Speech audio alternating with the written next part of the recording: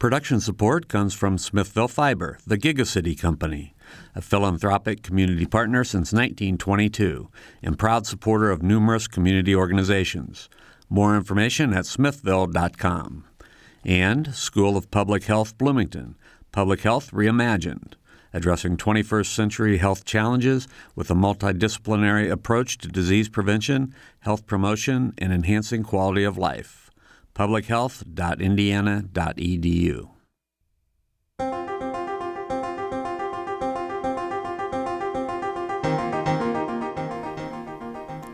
From the Milton Met Studio in IU's Radio TV building, this is Noon Edition on WFIU. The Trump administration announced plans to overhaul the Supplemental Nutrition Assistance Program, formerly known as food stamps. Under the proposal, low-income Americans who receive more than $90 a month through SNAP would receive half of their benefits and a USDA food package. The packages would contain such items as cereals, pasta, peanut butter, and canned goods. The USDA says state governments can deliver food at a lower cost than what SNAP recipients pay in retail stores, thus reducing the overall cost of SNAP by $129 billion over the next 10 years. Right now on Noon Edition, our panelists will discuss how this proposal affects SNAP recipients. I'm your host today, Joe Wren with WFIU, WTIU News. And with me as co-host is Noon Edition producer Angelo Bautista, making his debut on air today. Welcome, Angelo. Thank you. And we have four guests, two of them here in the studio. Julio Alonso, Executive Director of Hoosier Hills Food Bank in Bloomington. Welcome. Thank you. Thanks for having me. No problem. And Angela Babb, a visiting assistant professor with the IU Department of Geography. Welcome. Hello. Thank you. On the phone, we have Jessica Frazier, Director of Indiana Institute for Working Families in Indianapolis. Welcome, Jessica. Hi. Hi. And Susan Levin, Director of Nutrition Education of the Physicians Committee for Responsible Medicine in Washington, D.C. Welcome, Susan. Thanks for having me. Sure. So let's just begin with maybe a little bit of background. Whoever kind of wants to jump in on SNAP and who these recipients are right now. And maybe, Julio, do you want to maybe kick us off? Sure. Well, I'll start by saying addressing food insecurity and hunger requires a multi-pronged approach.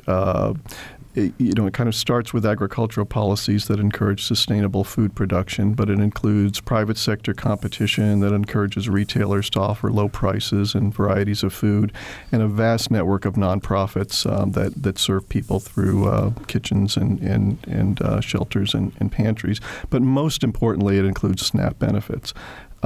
There are 42 million Americans who depend on this program in order to receive funding to go purchase food every month. And so it affects a wide variety of people across the spectrum in this country.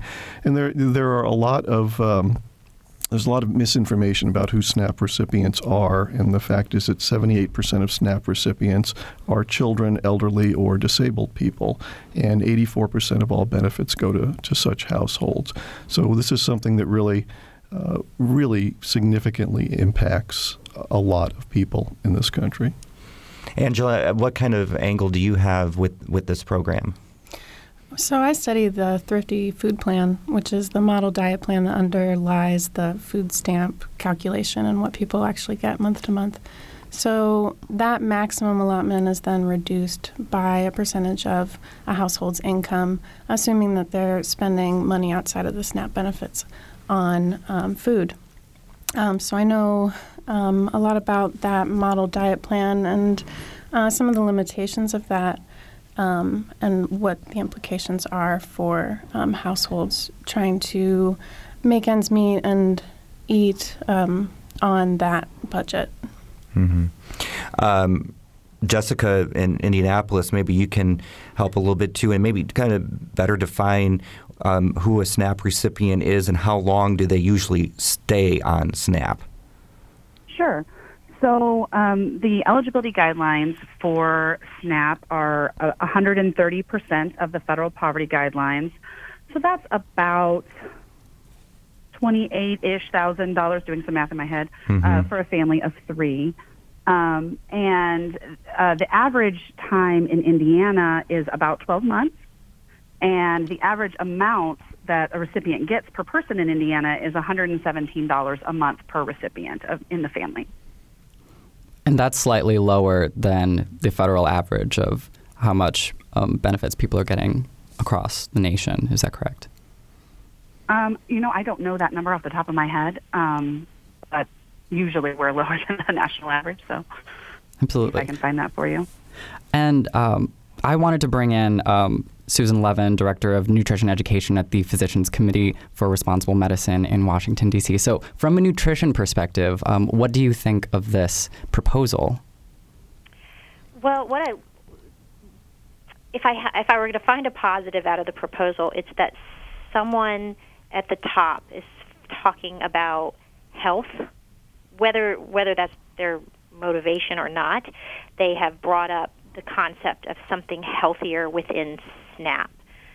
Currently, SNAP is, as far as I know, the only federal food program that has zero consideration for nutrition requirements. And you can compare that to other federal food programs such as WIC, which considers very thoughtfully what would benefit the population that uses that food program. And so just to get this conversation started here in Washington has been virtually impossible. No one on the left, no one on the right wants to change SNAP usually, but I would like to start being able to have that conversation. Okay. And Angela, so can you tell me, so why do we not have nutrition standards, or what kind of limitations are there for what you can buy with SNAP? So the model diet plan that underlies the food stamp allotment, the Thrifty Food Plan, does take into consideration the dietary guidelines for Americans, but the actual plan itself doesn't meet the recommendations for vitamin E or potassium or sodium. So there's the consideration is underlying the food stamp program in the mathematics, but there are definitely limitations to that, and there's also a greater, more holistic idea of health aside from the dietary guidelines that are not accounted for in that calculation. Yeah, so I wanted to jump in here really quick. We want anyone there listening that you can join the program. Follow us on Twitter at Noon Edition. You can also call us, join us on the air, or just ask a question, 812-855-0811, or toll free at 1-877-285-9348. That's 877-285-9348. You can also send us a question for the show at news@indianapublicmedia.org. I'll just throw out a quick question, and then Angela, if you want to also jump in on this, but how would... In terms of setting nutrition standards, I mean, what would be the best way for that to be set? Julio, do you want to jump in? Well, let me say I don't disagree with the point that Susan was trying to make. I think that's definitely valid, and I think she's trying to be very diplomatic, and I'll be less diplomatic because this is just too important. I really don't think that's what this is about. This, quite frankly, is a horrible idea. It's riddled with ignorance, cruelty, and hypocrisy. And its sole intention is to obscure the fact that the administration wants to slash the hunger safety net for millions of poor Americans. They're cutting SNAP education, nutrition education, at the same time they're proposing this.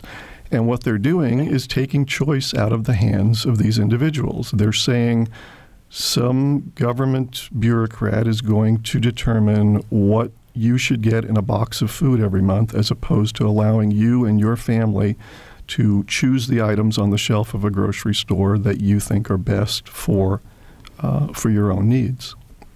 Susan, would you like to respond to that? Well, I am being diplomatic. I don't disagree that there are a lot of problems here, but what I'm trying to focus on is an opportunity, especially here in Washington, an opportunity to talk to people in Congress and say, okay, this has been recommended by this administration, for better or for worse. I don't even know if it's realistic or if anyone's taking it seriously, to be honest. But let's talk about programs that work better, like WIC, a program that does have, they use the word packages in WIC, but it's not literally a box mailed to your door in some cold-hearted fashion. It's a package, in theory, that you choose from a list of foods, and you go to your grocer and you buy those foods that were, prescribed to you, so to speak, based on your needs. And as was mentioned, almost half of the participants in the SNAP program are children. So we need to think about the audience there. They do have special needs, and they can be catered to. And then when you think about America in general, most of us are very sick, and I'm talking about everybody. So when you look at those that are economically disadvantaged, they are even in a worse position than the rest of us who are already in a bad position in terms of health. So I think we do need to put more focus on nutrition in the SNAP program, and that does mean putting more criteria around what you can and can't buy. And no one talks about the WIC program as being patronizing or humiliating. This is a really wonderful, successful program. A study just was released today showing that as WIC has even implemented more rules and focused even more on health by including more fruits, vegetables, and whole grains in the program, the people who use WIC are doing, over time, they've shown they're doing even better in terms of their food choices. So I think that there's a lot of research to support putting parameters on what federal food programs do provide and don't provide. And I think we have to have that conversation around SNAP, because people using SNAP are doing worse than the same people at the same income level who don't use SNAP. Like, what does that tell you about what they're getting from the SNAP program? I guess I want to push back a little bit. I think it's really important that WIC is now allowing more fruits and vegetables to be purchased with those allotments, because that was a major issue I've seen in my work with families being restricted to just milk or dairy items beforehand. And we have a serious issue of lactase inpersistence.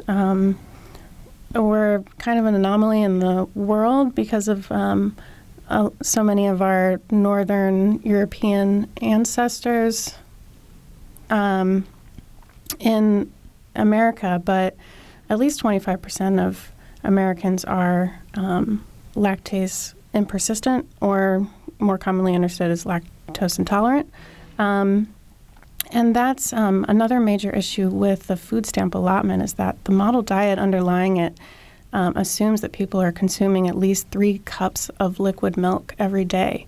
And that's just not culturally appropriate for many folks. And but it's been a major part of that diet because of the way that we subsidize feed and artificially drive down the price of dairy. I wanted to talk about these food boxes, and we have someone from Owen County who called in. Valera, are you there? Hello? Yes, I'm here. You're on Noon Edition. Go ahead. Yeah, I've been getting this low-income senior citizen food box for, I guess, a couple of years. And I would like to elaborate on the point that was just made, in that it's the same every month. And I'd say at least half of the food in this box, I don't mean to sound ungrateful, but it's stuff that I really can't healthfully eat, in that it's cow's milk and, in a shelf, heated to 300 degrees, and powdered milk. Well, I do have a lactose intolerance to a large extent. I can eat yogurt and things like that, but, I can't eat this stuff. It gives me gas. It's like cheese that's not real cheese. It's like processed cheese, which also I find somewhat indigestible. And most of the boxes of cereal, with very few exceptions, sometimes it's little shredded wheat things, but usually the cereal is loaded with sugar and fructose and peanut butter, which is also loaded with sugar and dextrose or molasses. And, the quality of the food, we have an obesity problem in this country, and to give all this stuff to low-income senior citizens that's loaded with sugar, or people who can't eat cow's milk. I do drink a lot of soy milk, which, of course, I have to go out and purchase. Every month I think, gee, wouldn't it be nice if I could just go out and spend whatever money is spent on this box for food that I would eat, and it's really, I guess I hate to sound ungrateful, but I'd rather have less food of higher quality, like primarily without all this added sugar.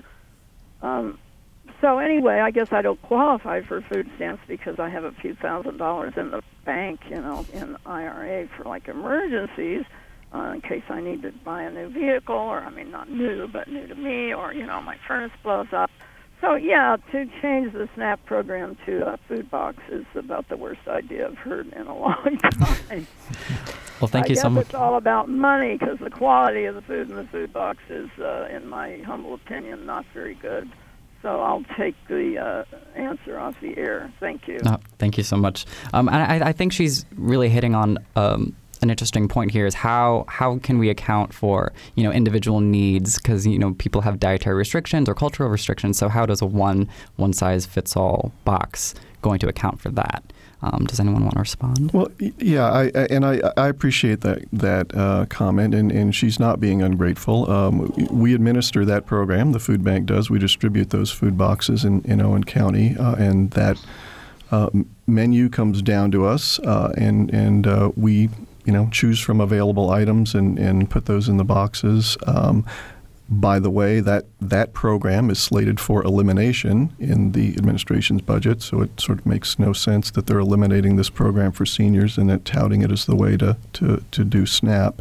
But that is the problem. That program's really important, the CSFP program, those senior food boxes, because it's an important supplement for those 1,000 seniors that we serve in our 6-county service area and 600,000 across the country. But a lot of that food is not food that's appropriate for them.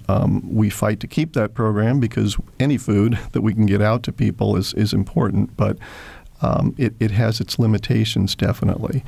And back to another point. It's going to sound like I'm disagreeing with Susan, but I'm not really. I think we're sharing the same point of view here. But I think having that conversation about nutritional content is really important, and I'm glad to see that happening. But what's also happening is exactly what's intended. We're obscuring the discussion of the fact that the administration wants to cut $213 million from the food stamp program over the next 10 years. This is going to really, really hurt a lot of low-income and vulnerable people, and that's what the conversation should be about. Go ahead. For a second? Yes, please. So, yes, I completely agree with that point, and I think that they're trying to make it look like all of the savings in this cut all of the money from this cut is going to come from the savings that these boxes will provide. And I'm just not buying that that's the intention or that that's really reasonable. I mean, when you talk about the infrastructure that's going to have to be put in place to, figure out what goes in these boxes, we're going to, that's going to be a long drawn out process. And then we're going to have to the state's going to have to come up with infrastructure to, put these things out. What are we going to do about the special needs that we were just talking about? All of that is what we're talking about now, instead of the fact that there's going to be, underneath all of this, a real cut to actual benefits from the SNAP program, in a program that's already, modest is the nicest way I can think to put it. And then let's not forget the vacuum of the fact that this budget also zeroes out energy assistance. It zeroes out the community service block grant. I mean, I can go on and on and on with all of the non-defense discretionary cuts that are programs that are helping the same population. So they're going to be housing insecure. They're going to have heating issues. All of this stuff is going to be piled on top of and less food secure. Let me give the number here really quick, 877-285-9348, 877-285-9348. If you'd like to join the discussion, we have Charlotte from Bloomington on the line. Charlotte, go ahead. You're on Noon Edition. Yeah. Thank you. Thank you for taking my call. I'm very amused or dismayed by the fact that we've had this conversation before. We had a huge conversation in 1970 in this county when the discussion was whether do we have commodities or food stamps. And the reason we supported food stamps was to give people choice and give them the option of getting fresh food. Produce is very important to people, and if they don't have access to it, which they didn't with commodities, that's cutting a whole nutritional area out. I find it ironic that in an administration that claims they believe in freedom, that they are once again limiting choices in a very, very critical place, and that's my comment. Thank you. All right, thank you, Charlotte. Would anyone like to respond, Charlotte? Yeah, I think that this is just another way to discipline the poor, to take the power away from them when they already have limited choices. The SNAP program, it usually is framed in the general discourse as, giving these poor households or households in poverty the access to, the full consumer choice and ability to access what they need in the marketplace. And I mean, it's amazing. It's an amazing program. Definitely we need it at this point. But they really are limited in the choice of the relative cost of foods when they get to the marketplace and what's actually available there and where it's coming from. And this would only reduce that choice and that power of those households. All right, you're listening to Noon Edition on WFIU. Our guests are here to field your questions and comments. Don't forget, you can tweet us at Noon Edition, or you can give us a call. Our toll-free number, 1-877-285-9348. We're going to take a break. We'll be right back, right here on Noon Edition.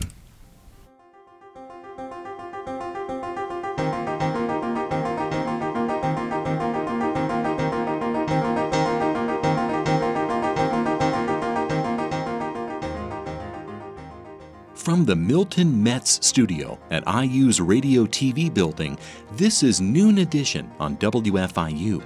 Production support comes from Smithville Fiber, online at smithville.com, and IU School of Public Health Bloomington, online at publichealth.indiana.edu. WFIU News covers South Central Indiana and the state throughout the day at WFIUnews.org and on Twitter at WFIU News. You can watch unfiltered video of breaking stories on Facebook Live. And you can get a digest of all the day's top stories delivered to your inbox each afternoon. It's a free and easy way to stay on top of the headlines, plus the in-depth audio, video, and print news stories you can't find anywhere else. Subscribe right now at WFIUnews.org.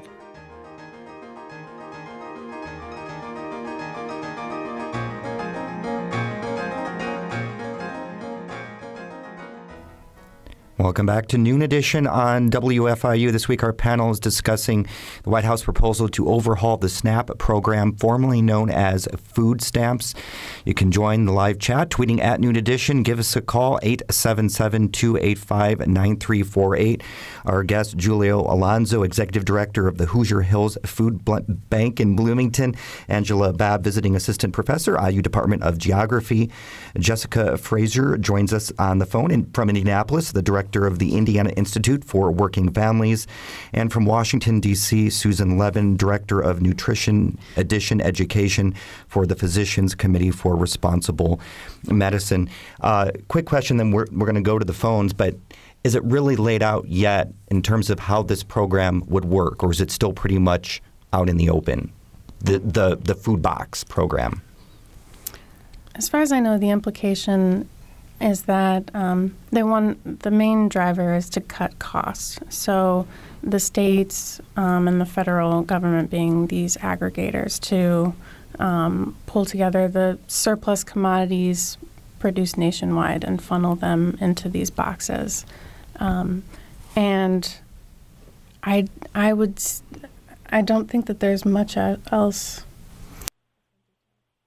No, other than public-private partnerships, as a driver, and states having the flexibility to administer it how they see fit, which also begs the question on how much will the states be on the hook for this, financially speaking. The details are really, really vague at this point, but the assumption is that they would try to use probably the model of that senior food box program that's already from the USDA down to the states, and then each state gets to decide what agency in that state oversees that. In Indiana, it's the State Department of Health. They contract with food banks to actually enroll the clients and distribute that food. It would probably be a similar model. The problem is that the states don't have the money to do this, and the federal government doesn't reimburse at a rate that covers all of these costs. They cover some administrative costs. We're delighted to take any administrative funding we can get. We're delighted to take the food and get it distributed to people. We know it's not a perfect program, but it does help. But the fact is, we have to cover additional costs with our own fundraising. And when we want to do things like provide fresh produce to these seniors, which we try to do as frequently as we can, we have to do that outside the scope of this program and raise the money to do that. So there are no details, and it's a really flawed idea. And it would take an enormous influx of funding to food banks like ours across the country to be able to add the additional staff, to add the additional vehicles, the warehouse space to handle a program like this. It would not save money. Okay, let's go back to the phone. Oh, go ahead. Sorry, I just wanted to say the other thing that we haven't mentioned in terms of scale, just to kind of make everyone understand the scale of this program in Indiana. About 600,000 Hoosiers are receiving SNAP benefits in Indiana. So, we're talking about just an absolutely very large number of people and households we'd have to try to figure out how to get to. And some people who don't have regular households, another issue that we haven't come up with yet. Sure.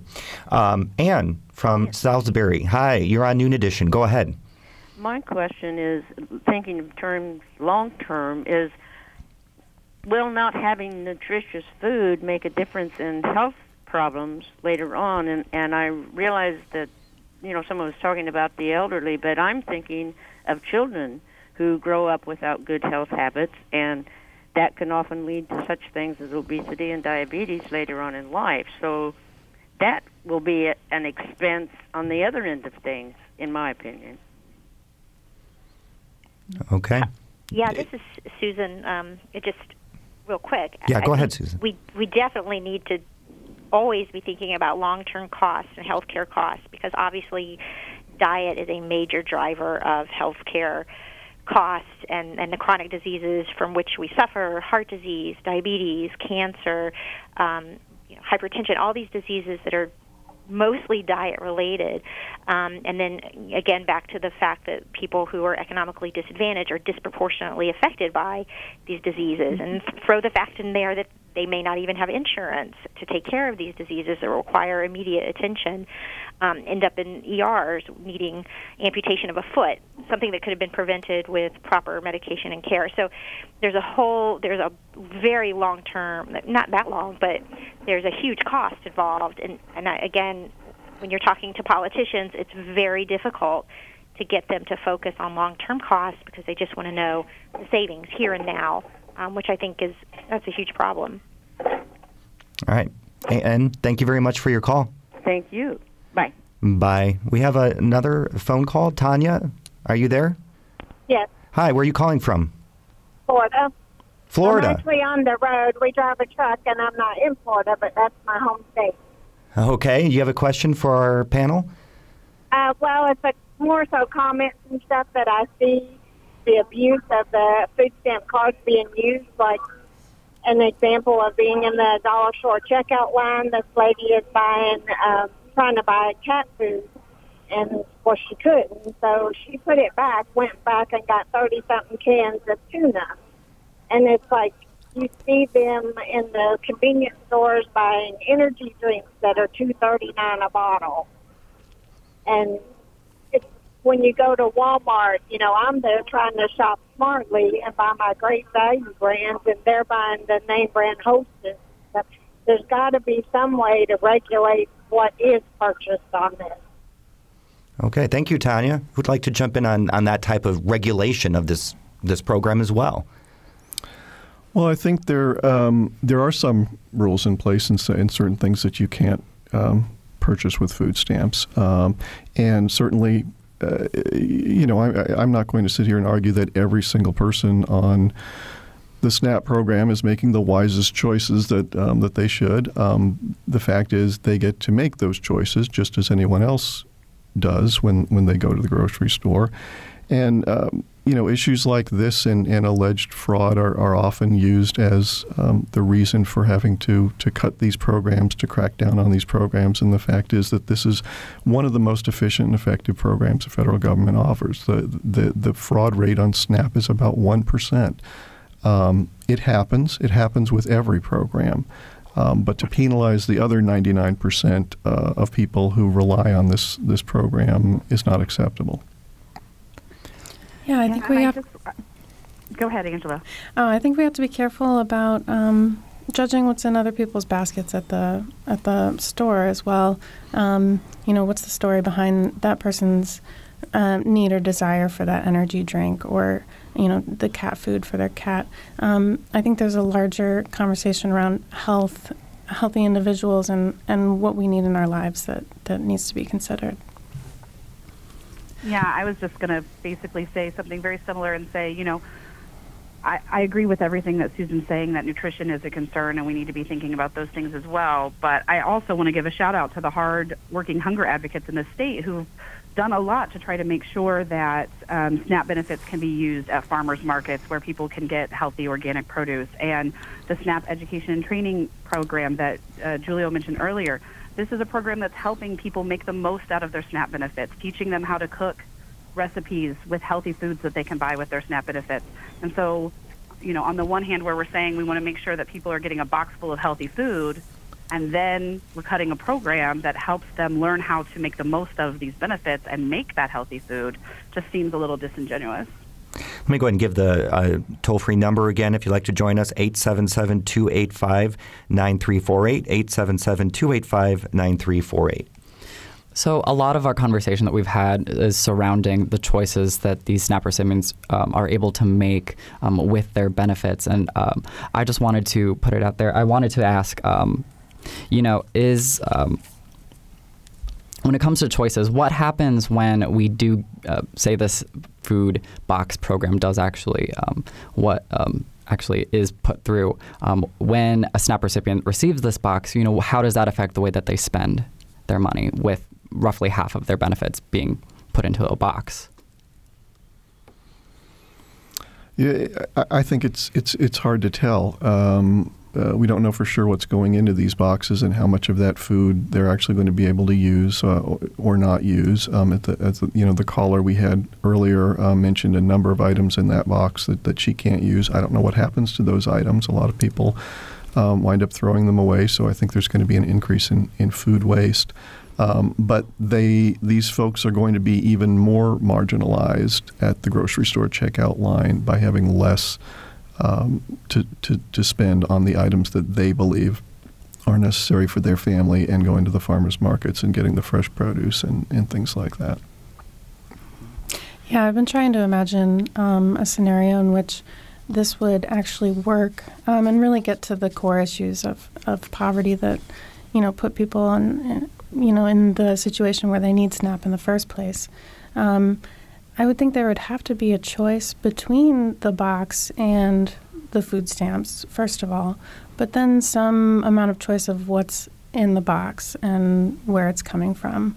And then even beyond that, actually really localizing what's in the box, using it as a way to support local economies and mitigate, unemployment and poverty in communities, which would really, that's the only scenario where I see we're actually making a positive change with this scenario.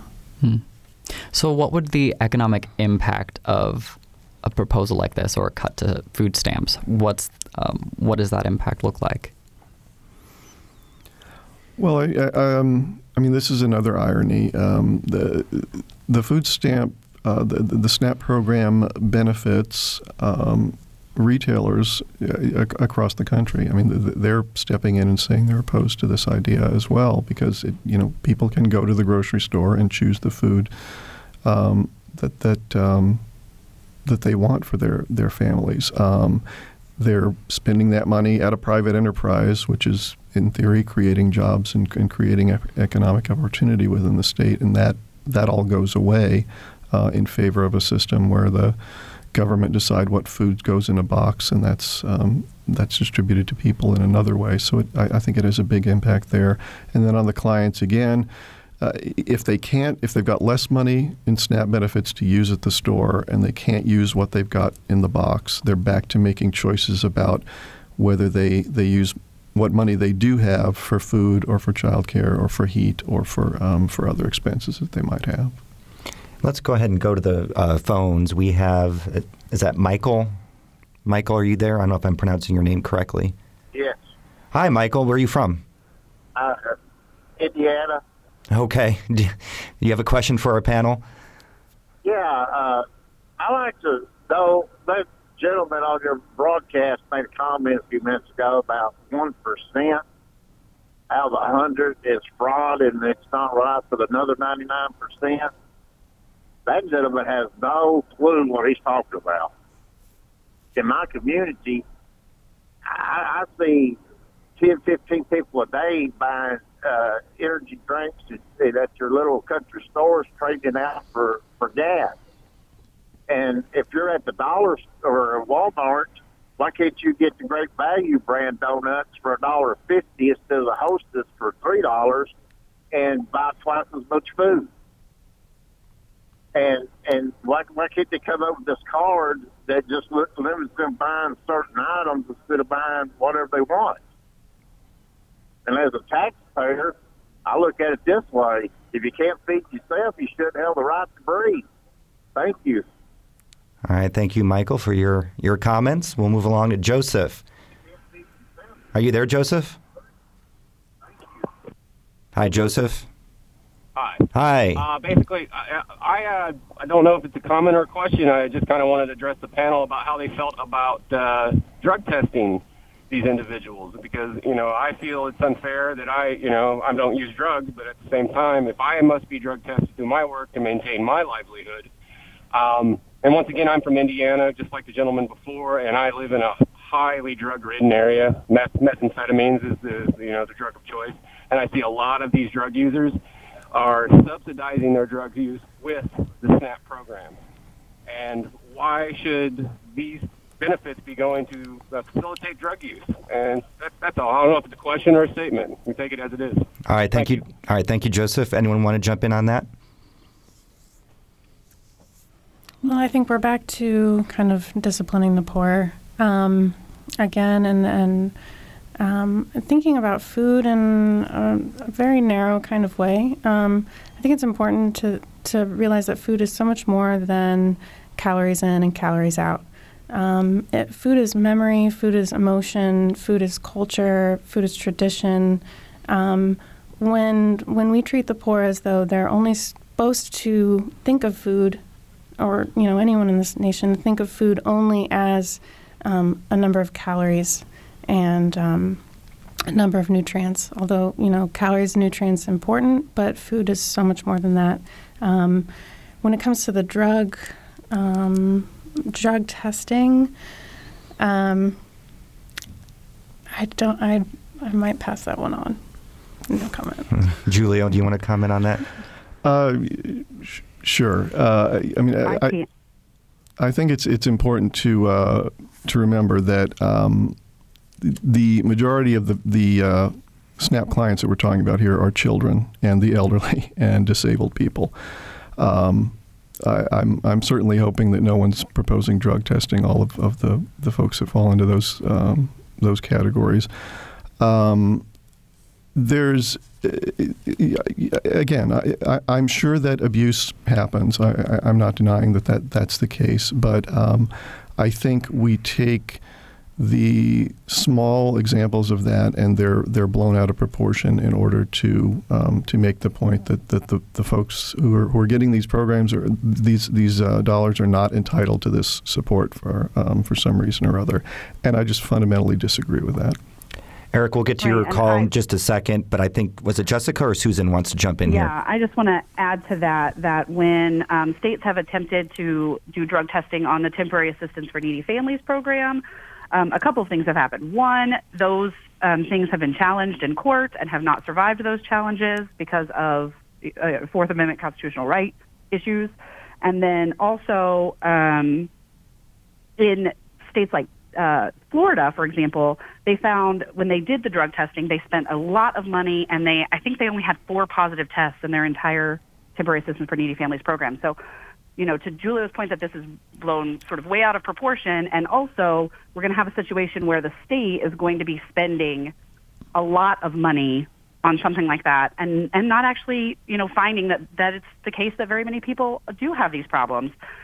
And then the next step is like those that do, we do have an opioid crisis, but the right solution is try to figure out treatment and try to figure out a solution that keeps families from being hungry and helps put people on the path to recovery.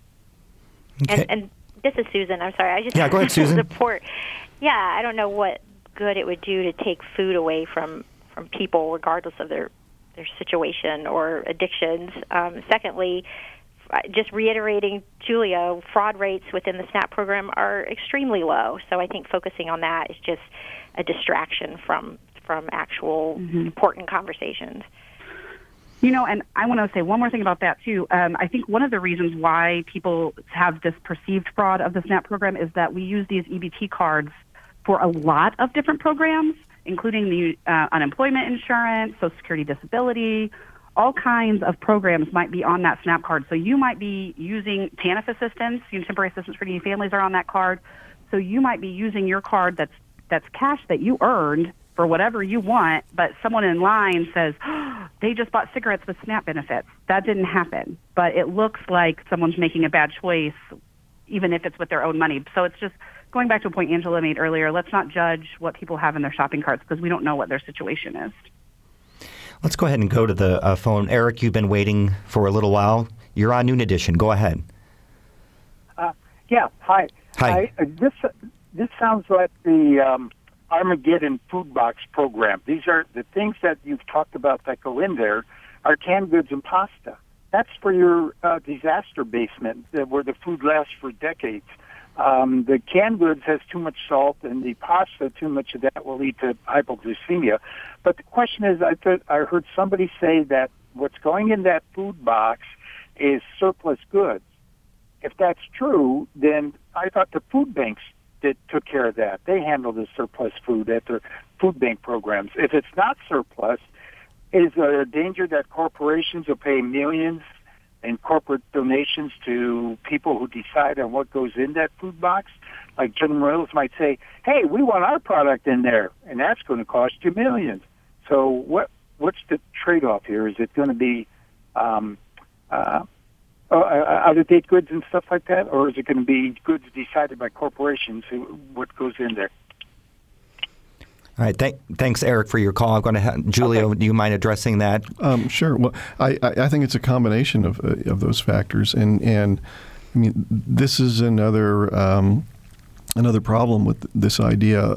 Some of the federal commodities that are passed down through these programs are quote unquote surplus. They're chosen not because they have the end user in mind. They're chosen because they were overproduced, and farmers or companies need a market for them, and that's why the government buys them and gives them out. Again, we'll happily accept that because we want to get food out to people. It's better than nothing. But to suggest that you're somehow trying to improve their nutrition by doing this is a bit disingenuous.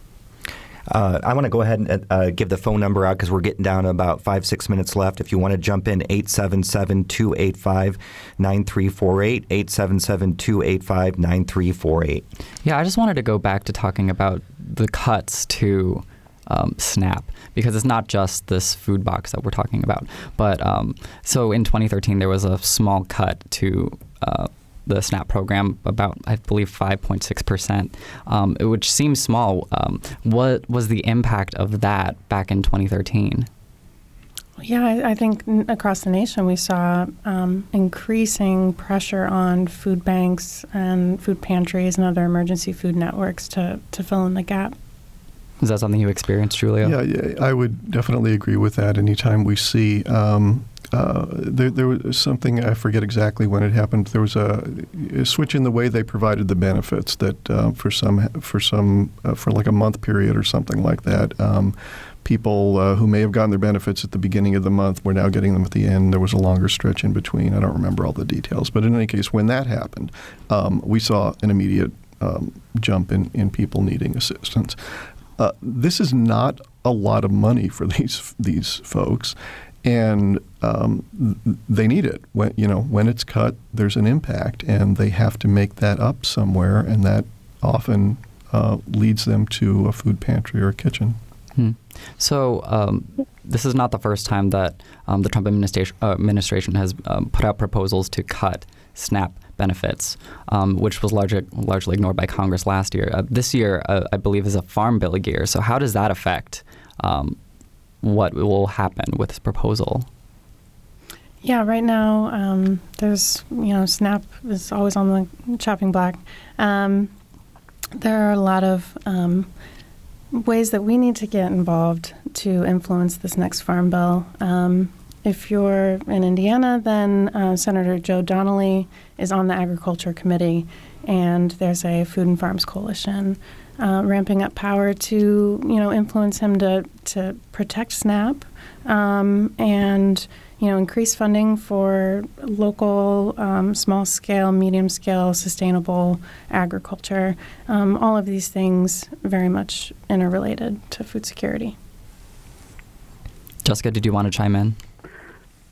Yeah, I just, I think that we need to be watching as we go through the markup process on the Farm Bill. There definitely are going to be changes to the way work requirements work, which also has a big impact on folks' access to SNAP benefits. So, in addition to these harvest boxes, I think there will be changes that we all should be looking out for in the Farm Bill as well. So given this proposal, whether or not it will pass through Congress, what do you think the effect will be with or without it passing? Or the fact that this proposal was put out there? Well, this is Susan. I just don't think this thing is going to happen. But the fact that, I'm trying to leave political commentary out of this, but as someone here in D.C. who goes to the Hill and talks to Congress people, and because this is a Farm Bill year, and usually when you talk about the Farm Bill, everybody's eyes just glaze over, and they just end up passing this monster bill that nobody even understands, but the majority of which the funding is around food programs, especially SNAP.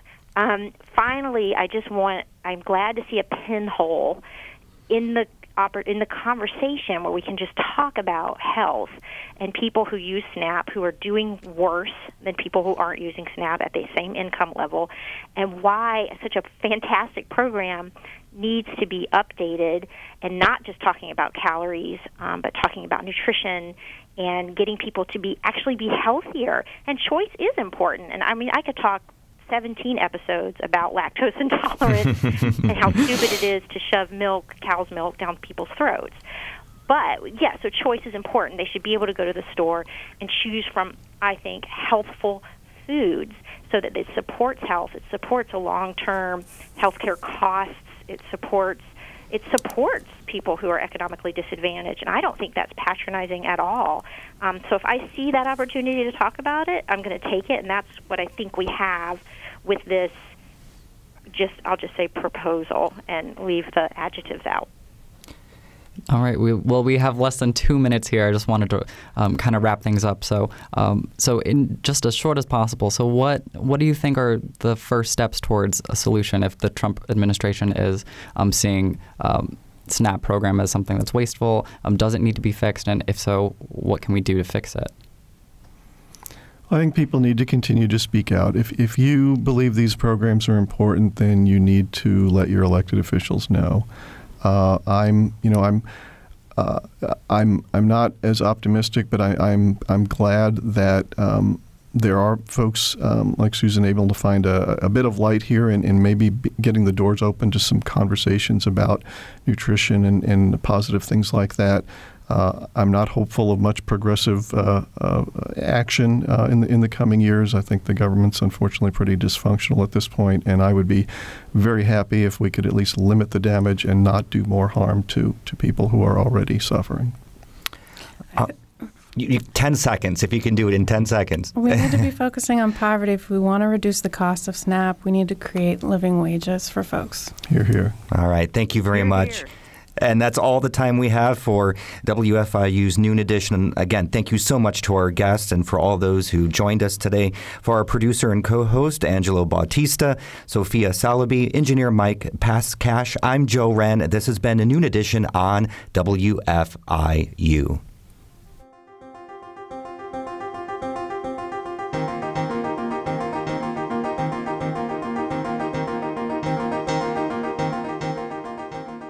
Noon Edition is a production of WFIU and the Herald Times.